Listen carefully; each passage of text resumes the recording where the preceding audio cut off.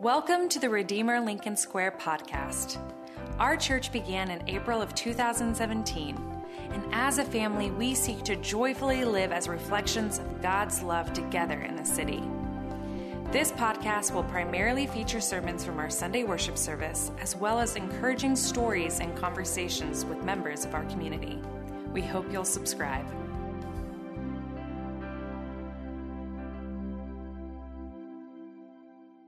And now for today's scripture reading from Matthew 1, verses 1 through 6, as well as 16, and Genesis 38, 24 through 26. This is the genealogy of Jesus the Messiah, the son of David, the son of Abraham. Abraham was the father of Isaac, Isaac the father of Jacob, Jacob the father of Judah and his brothers, Judah the father of Perez and Zerah, whose mother was Tamar, Perez the father of Hezron, Hezron the father of Ram, Ram the father of Abinadab, Abinadab the father of Nahshon, Nahshon the father of Salmon, Salmon the father of Boaz, whose mother was Rahab, Boaz the father of Obed, whose mother was Ruth, Obed the father of Jesse, and Jesse the father of King David. King David was the father of Solomon, whose mother had been Uriah's wife, and Jacob the father of Joseph, the husband of Mary, and Mary was the mother of Jesus, who is called the Messiah. About 3 months later, Judah was told, "Your daughter-in-law Tamar is guilty of prostitution, and as a result, she is now pregnant." Judah said, "Bring her out and have her burned to death." As she was being brought out, she sent a message to her father-in-law. "I am pregnant by the man who owns these," she said. And she added, "See if you recognize whose seal and cord and staff these are." Judah recognized them and said, "She is more righteous than I, since I would give her to my son Shelah." And he did not sleep with her again. The word of the Lord. Good morning, everyone. My name is Bruce O'Neill, and I'm the assistant pastor. Pastor Michael is on study leave this week, and so he left me Tamar. We are in the middle of our Advent season, and so even though today is the first true Sunday of Advent, the 4 weeks prior to Christmas, we've been looking for several weeks now at the genealogy or the family tree of Jesus. And so we've been answering this question, why Jesus matters. And part of that is to look at his family tree. And most of us, if we looked at our family tree, there are some heroes and some not so much. And so this is one of those not so much. One of the things that you notice in Jesus' family tree from Matthew, that there are 5 women in the list. The reason that is so unusual is that often in the ancient world, more than not, women were not listed in your genealogy. And so when they do appear, you have to ask the question, why these women? These 5 women, Pastor Michael has already taken us through Rahab's story, a prostitute who, on behalf of God's people, saved the spies, and from that comes the seed that will be Jesus. There's also the picture that we looked at of Ruth, a racial outsider who is brought into the people of God. And then we looked at one that's not named other than Uriah's wife. We know that to be Bathsheba.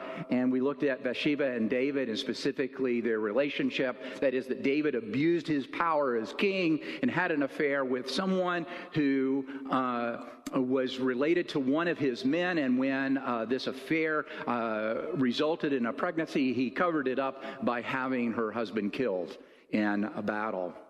And then in a couple of weeks, Pastor Michael will help us look at Mary, Jesus' mother, who is at the time of her pregnancy is an unwed teenager. Most people believe she's between 13 and 15 years old when that happens. But today, we're looking at another woman in the list, Tamar. And Tamar is a racial outsider. And so she also draws our attention. But her story raises a couple of questions that make particularly evangelicals uncomfortable. These questions have to deal specifically with injustice and human evil. That is, if God is sovereign, why would he allow this story to be part of Christmas, to be part of the story of the birth of his son, the entrance of the incarnate Christ into this world? But what I love about our church is that we value questions and the people who ask them. And so one of the things that I've learned in ministry is that if you avoid the tough questions, it's usually because we're afraid. We're afraid that the questions might raise in us some doubts and questions about trust in what Christianity teaches. But my experience is that if we ask the hard questions and that we honestly seek the answers, what truly happens is that we see the beauty and the glory of our pursuit.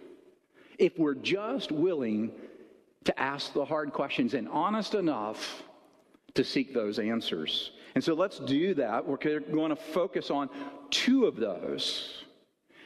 You know, I'm a big baseball fan, and I know a lot of people think that's a lot like watching paint dry. And you're laughing because you just don't understand the beauty and the glory of baseball. It's the only sport where failure is success. Think about it. The best batter is hitting the ball about 30% of the time. Now, imagine if your employer said, you know what? You only have to be right 30% of the time. Wouldn't that be great? Think about a pitcher. He's paid millions and millions of dollars to make sure nothing happens during the game. Imagine at work, you sit down and today your task is to make sure nothing happens. The definition of a perfect game in baseball is no hits, no runs, no errors.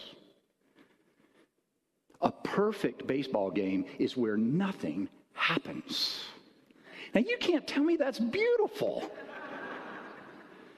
But see, you never see the beauty and the glory unless you understand the game.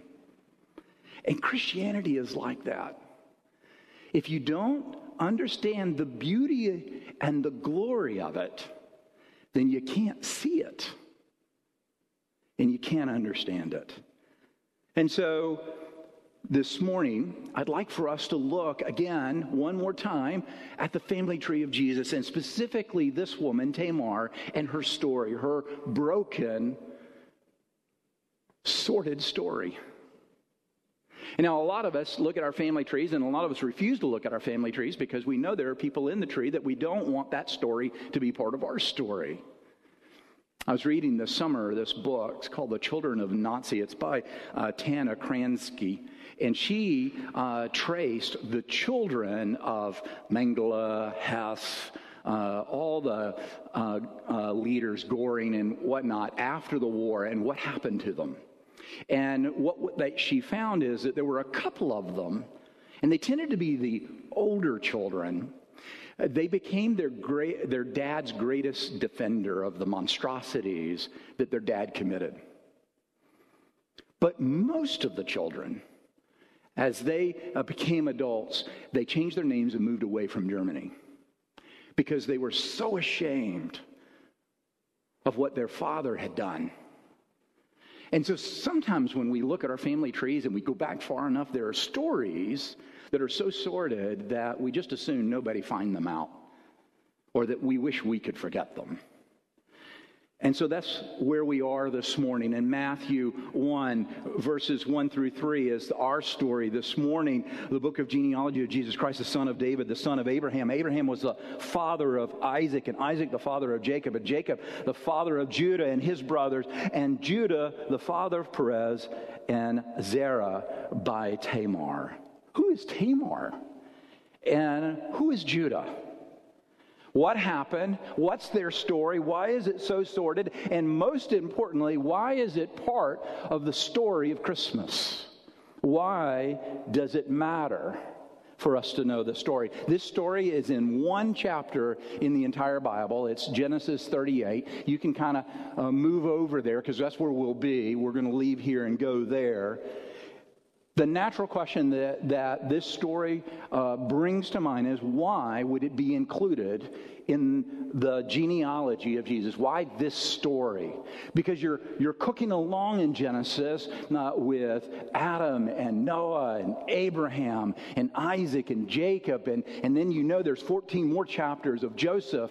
But right here in the middle of that is a story about a foreign woman, a Canaanite named Tamar, and her in-law family with Judah.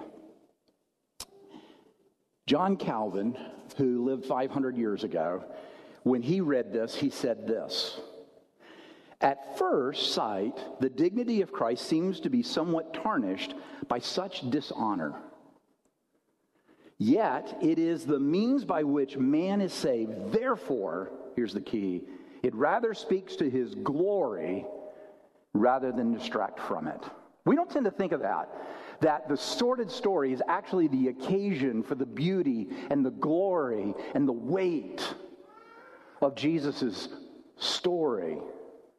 We tend to think of it as a distraction. Again, these two truths we're looking at is the depth of human evil, why it's there, and then secondly, why is there such lengths that God goes to give us justice.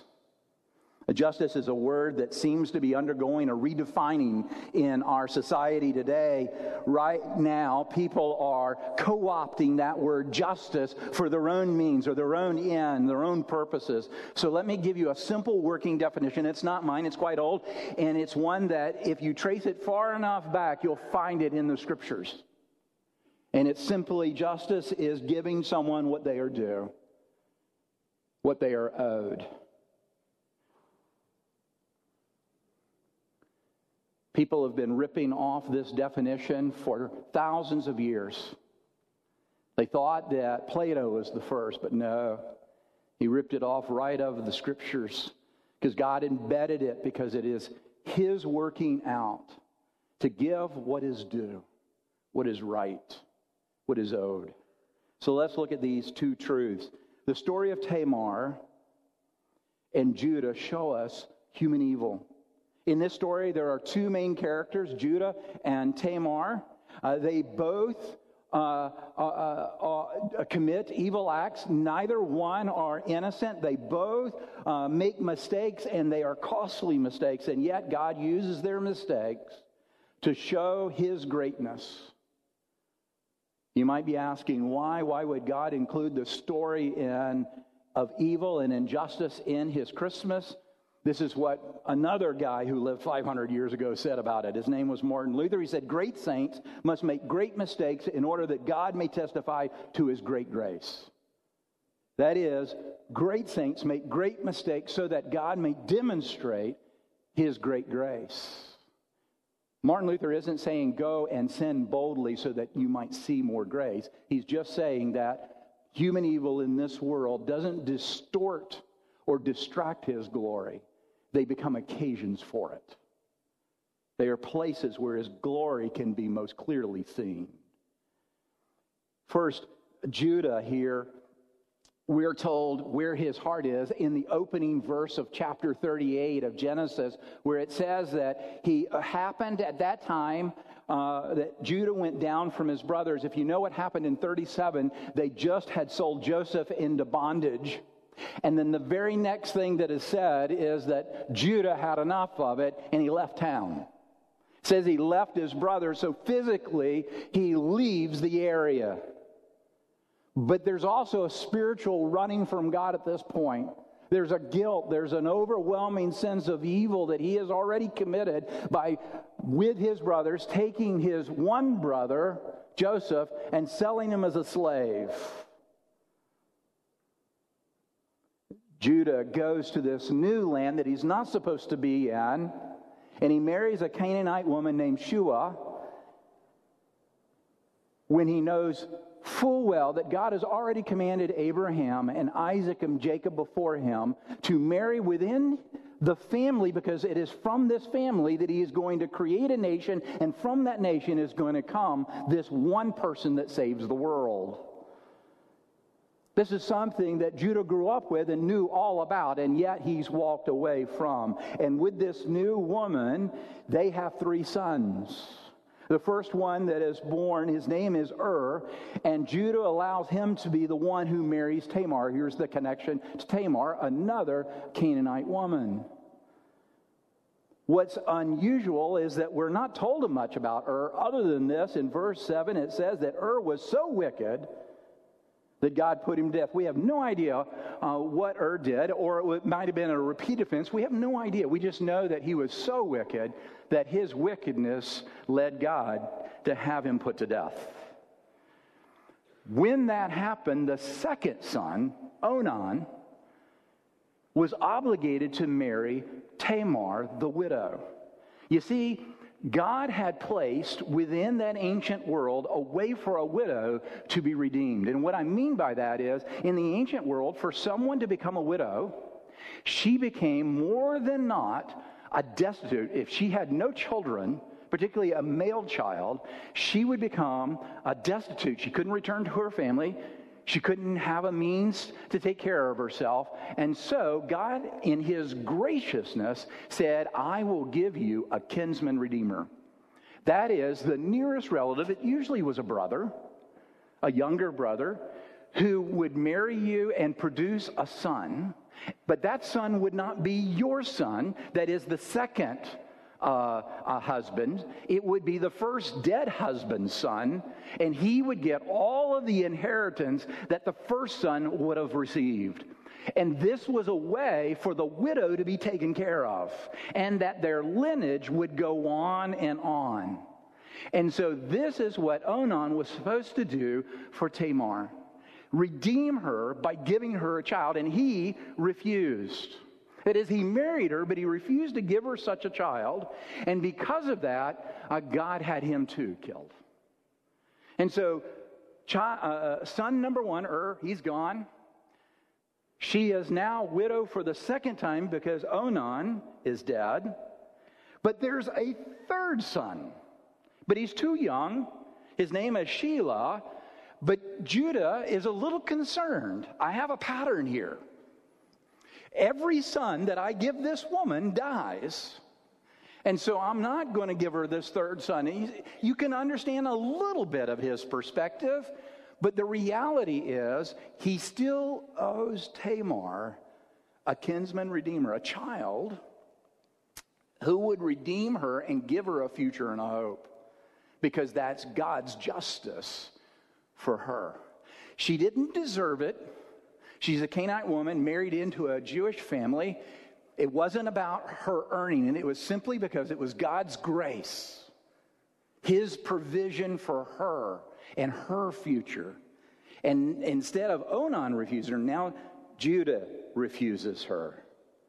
In fact, he comes up with a story. Why don't you go live with your dad, and when Shelah's a little older, he'll come and knocking on your door, and he'll marry you and give you that child down the road. Why don't you go home, and we'll take care of this later. Judah has no intention of allowing Tamar to marry Shelah. Everyone in this story does human evil. At LSQ, we value questions and the people who ask them, which is why we hold a time of question and response, or Q&R, after our Sunday worship service each week.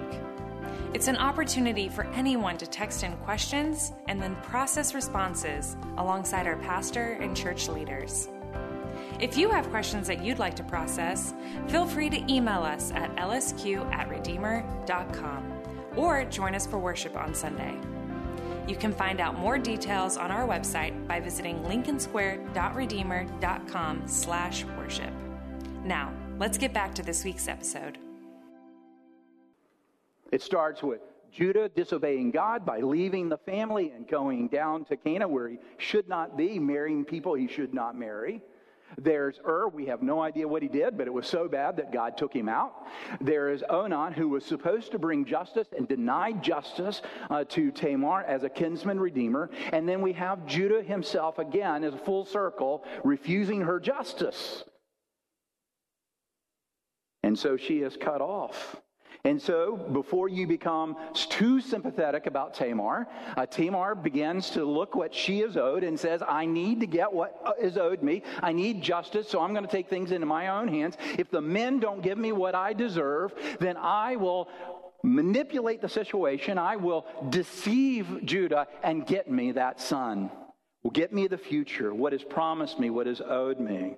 Verse 14 tells us that Tamar dresses up like a prostitute and sets up a tent just outside of town, in between two towns that Judah, now his wife, has passed away, is traveling on business. And there he sees this woman on the side. And evidently, in the ancient world, this is how often prostitutes set up their business, just outside of town. And they knew it by the tent. And we know that Judah doesn't recognize Tamar. He has no idea it is Tamar, and that could simply be because she's completely covered in what the outfit that a prostitute would wear, or it could simply be a place where he doesn't expect her to be, because she's supposed to be home. She's supposed to be waiting for Sheila. But there she is. Doesn't recognize her. He stops and says, okay, well, let's bargain here. How much are your services? And she says, a goat will be fine. I have no idea how much a goat is worth. It's kind of like Pi and Wendy, his friend. If you remember Wimpy, Wimpy says, I'll gladly pay you Tuesday for a hamburger today, because we know that Judah does not have the goat. And so he says, I tell you what, I'll pay you later for the services today. And she says, that's not going to work. I kind of know you. You're not going to pay. So can you give me some collateral?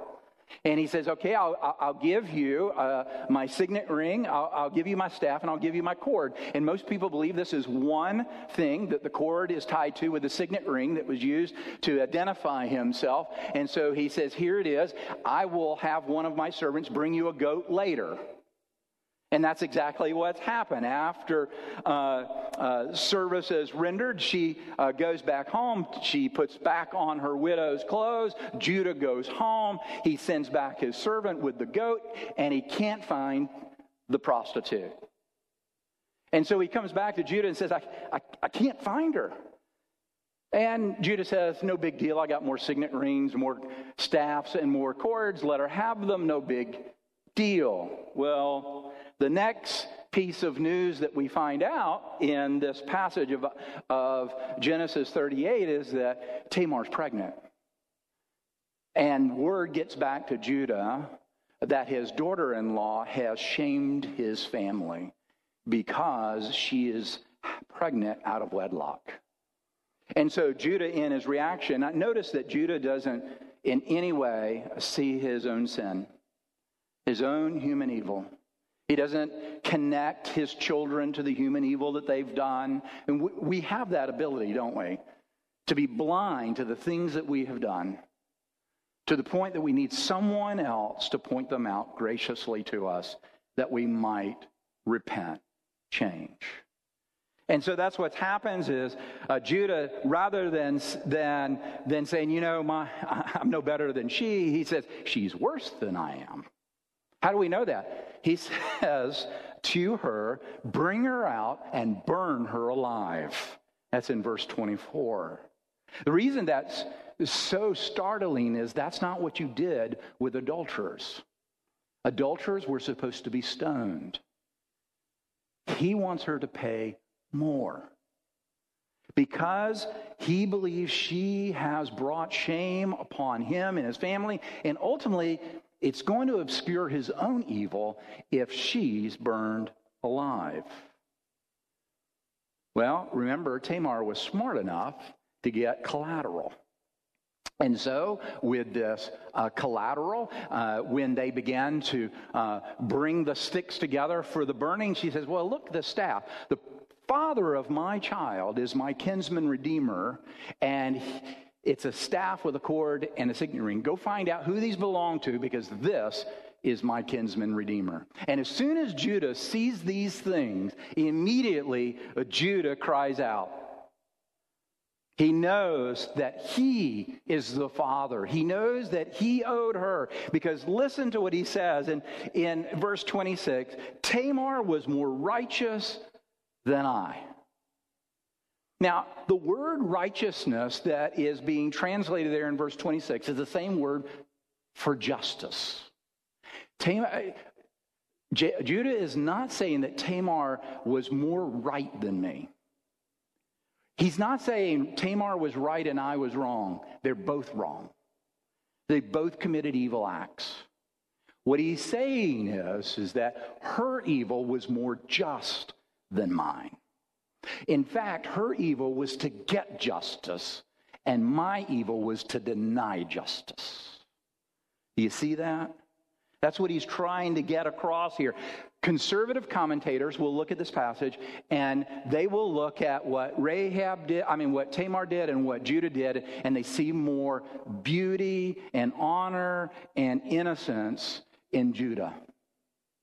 Liberal commentators will look at the same story, and they will say that Tamar had to resort to this because she was oppressed. She had no choice. There are no innocent people in the story. Everybody in the story is guilty. Everyone has committed human evil. The difference that Judah recognizes is that my sin led to her sin, and that her sin was because she was denied justice, and my sin was to deny her justice. Those of us who have tasted grace, those of us who have received God's grace and trust in Him, have we denied justice to someone simply because their evil puts us off, makes us uncomfortable, we think is more grotesque than anything that we have done? Have you thought that their sin is too great to taste what you have eaten? God's mercy. Jesus didn't die for just respectable sins, but also for the most heinous evil humans can commit. No one is beyond God's grace. Some of us have been spending some time with a ministry up in Harlem called Exodus Ministry. It's a ministry that seeks to serve a particular group of people in our community that are under cared for. Formerly incarcerated men and women. That is, they've gotten out of prison and jail, and they need training, they need jobs, they need places to stay, they need food. And so part of looking at our brothers and sisters who have paid for their crimes, who have sought justice, or at least justice has made them pay, now are on the other side and now are looking for, what does it mean to live, to flourish in our city?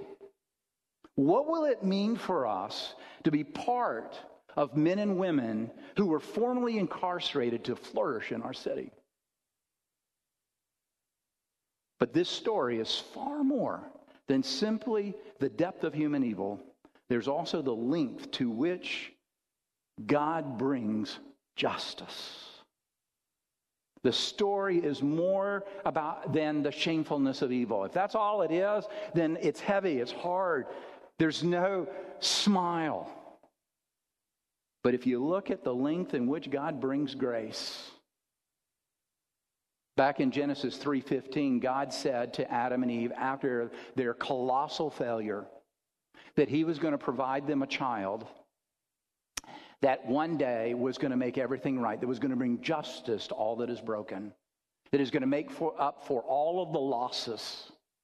And so every man and woman, particularly every woman in the world from Eve on, began looking for that child to come from her. In fact, every child could have been that child. And if one of the themes that you can trace through the Bible is that child. And when Abraham shows up and God calls him out of Ur, the city of Ur, he says, follow me. He says, I'm going to give you a nation. And from that nation is going to come a child that is going to take this world, this broken world, all that we have done to it, all the human evil, and make up for it and make it right, make it just. Now, the reason that's an incredible promise is that at that point, Abraham was old, and his wife was too old to have children. In fact, she laughs, and then she has a son, Isaac, and he becomes that child, and Isaac marries and has a child, and his name is Jacob, and Jacob marries and has two children, and then comes this whole story. This whole incredible story of Judah. And you think, why is this story not about Joseph? Why doesn't Joseph's children appear? Because God takes, in his infinite wisdom and grace, he takes the story, this broken, messed up story of Judah and Tamar, where both committed human evil, and puts them into his story. And from them comes the seed, the child, Perez. And then the rest of the lineage. Don't you see? We tend to think that the perfect being doesn't come from the backwaters of the Roman Empire in a failed nation state of Israel, in a little town of Bethlehem. He's supposed to come to Caesar's palace, because that's how we would have written the story, with perfect ancestors.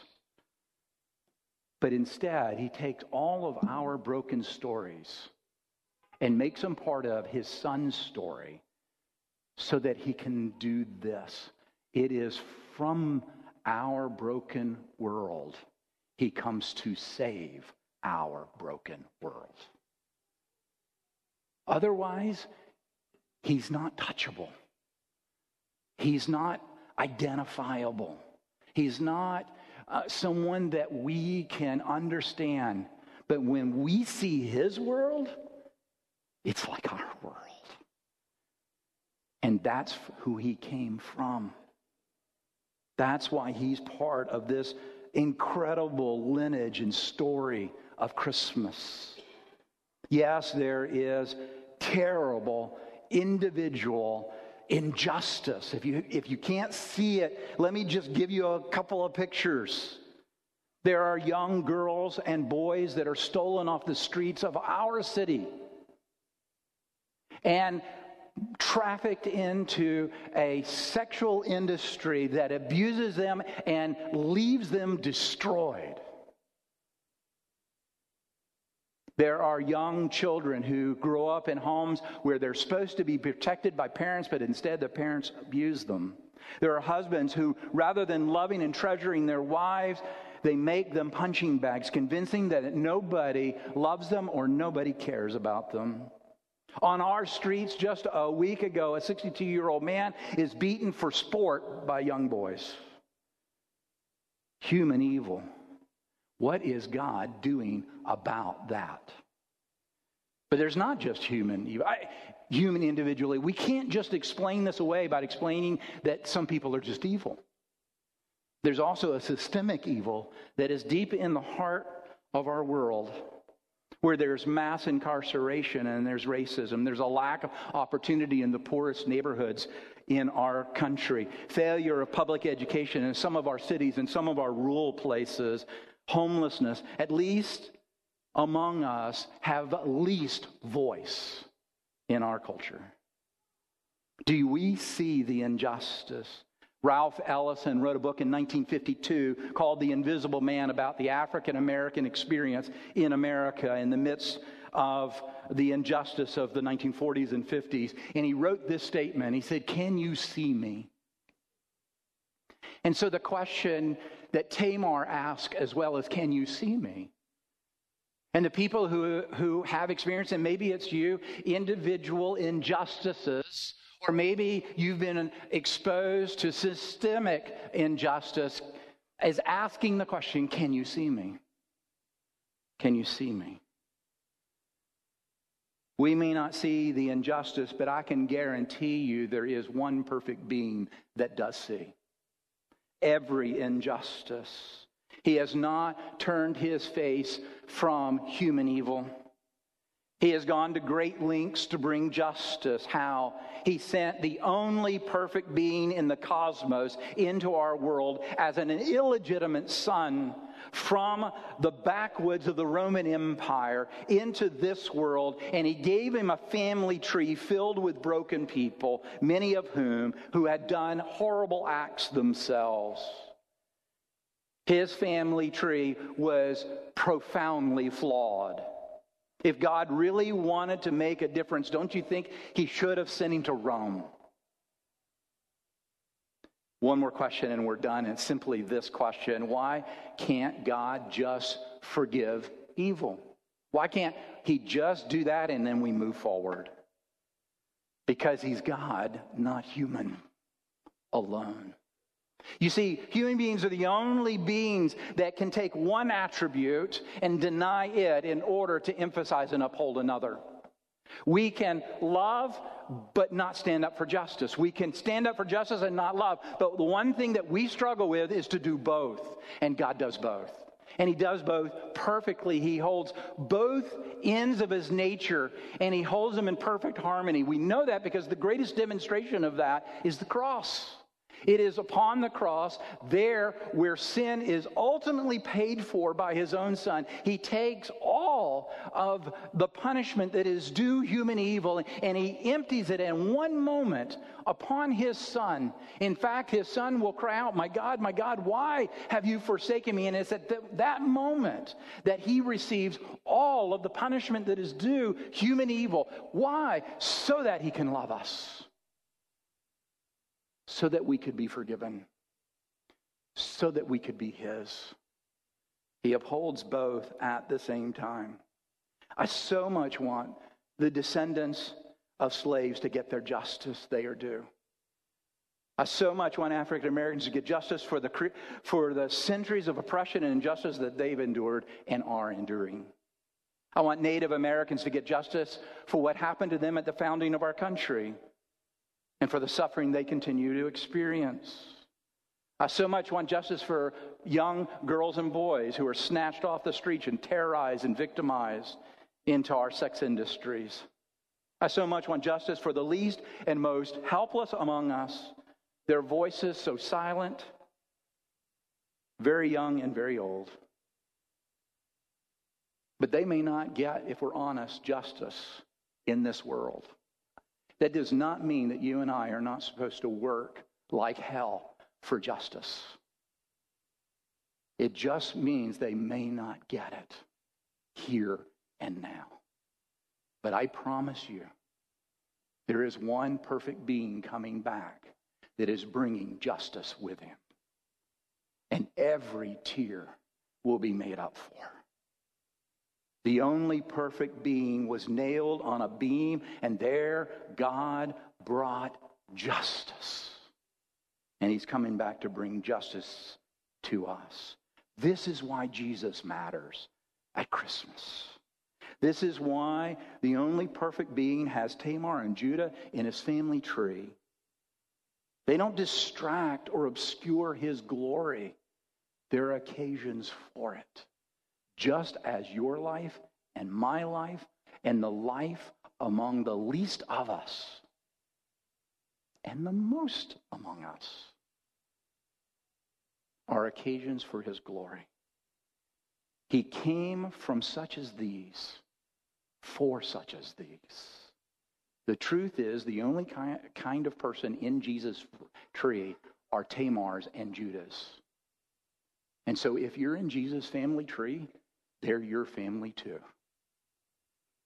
They are, and we are, occasions for his glorious grace. Let's pray. Father, thank you so much for the story of Tamar and Judah. It seems like something that is a blip in the story in Genesis and the greater story of the Bible, when it is an illustration of the whole story, the whole beautiful story. Sometimes we miss that because we see so many trees and we miss the forest. That Jesus came because we were broken. And Jesus is coming again because our world is broken. There's so much human evil. The depth is so great. It seems on occasion to be an empty, deep abyss. And yet, Jesus is coming back. And he will right all the wrongs. We will be made whole. And we long for that day when everything in our society that seems upside down will be turned right side up. We pray in Jesus' name. Amen. Thanks for tuning in to our church podcast. We pray that it can serve as a resource for you as you continue processing aspects of Christianity and growing in your faith. We hope you'll subscribe to our channel if you haven't already, and we invite you to check out our website to learn more about our church and how to get connected to our family. Just visit lincolnsquare.redeemer.com.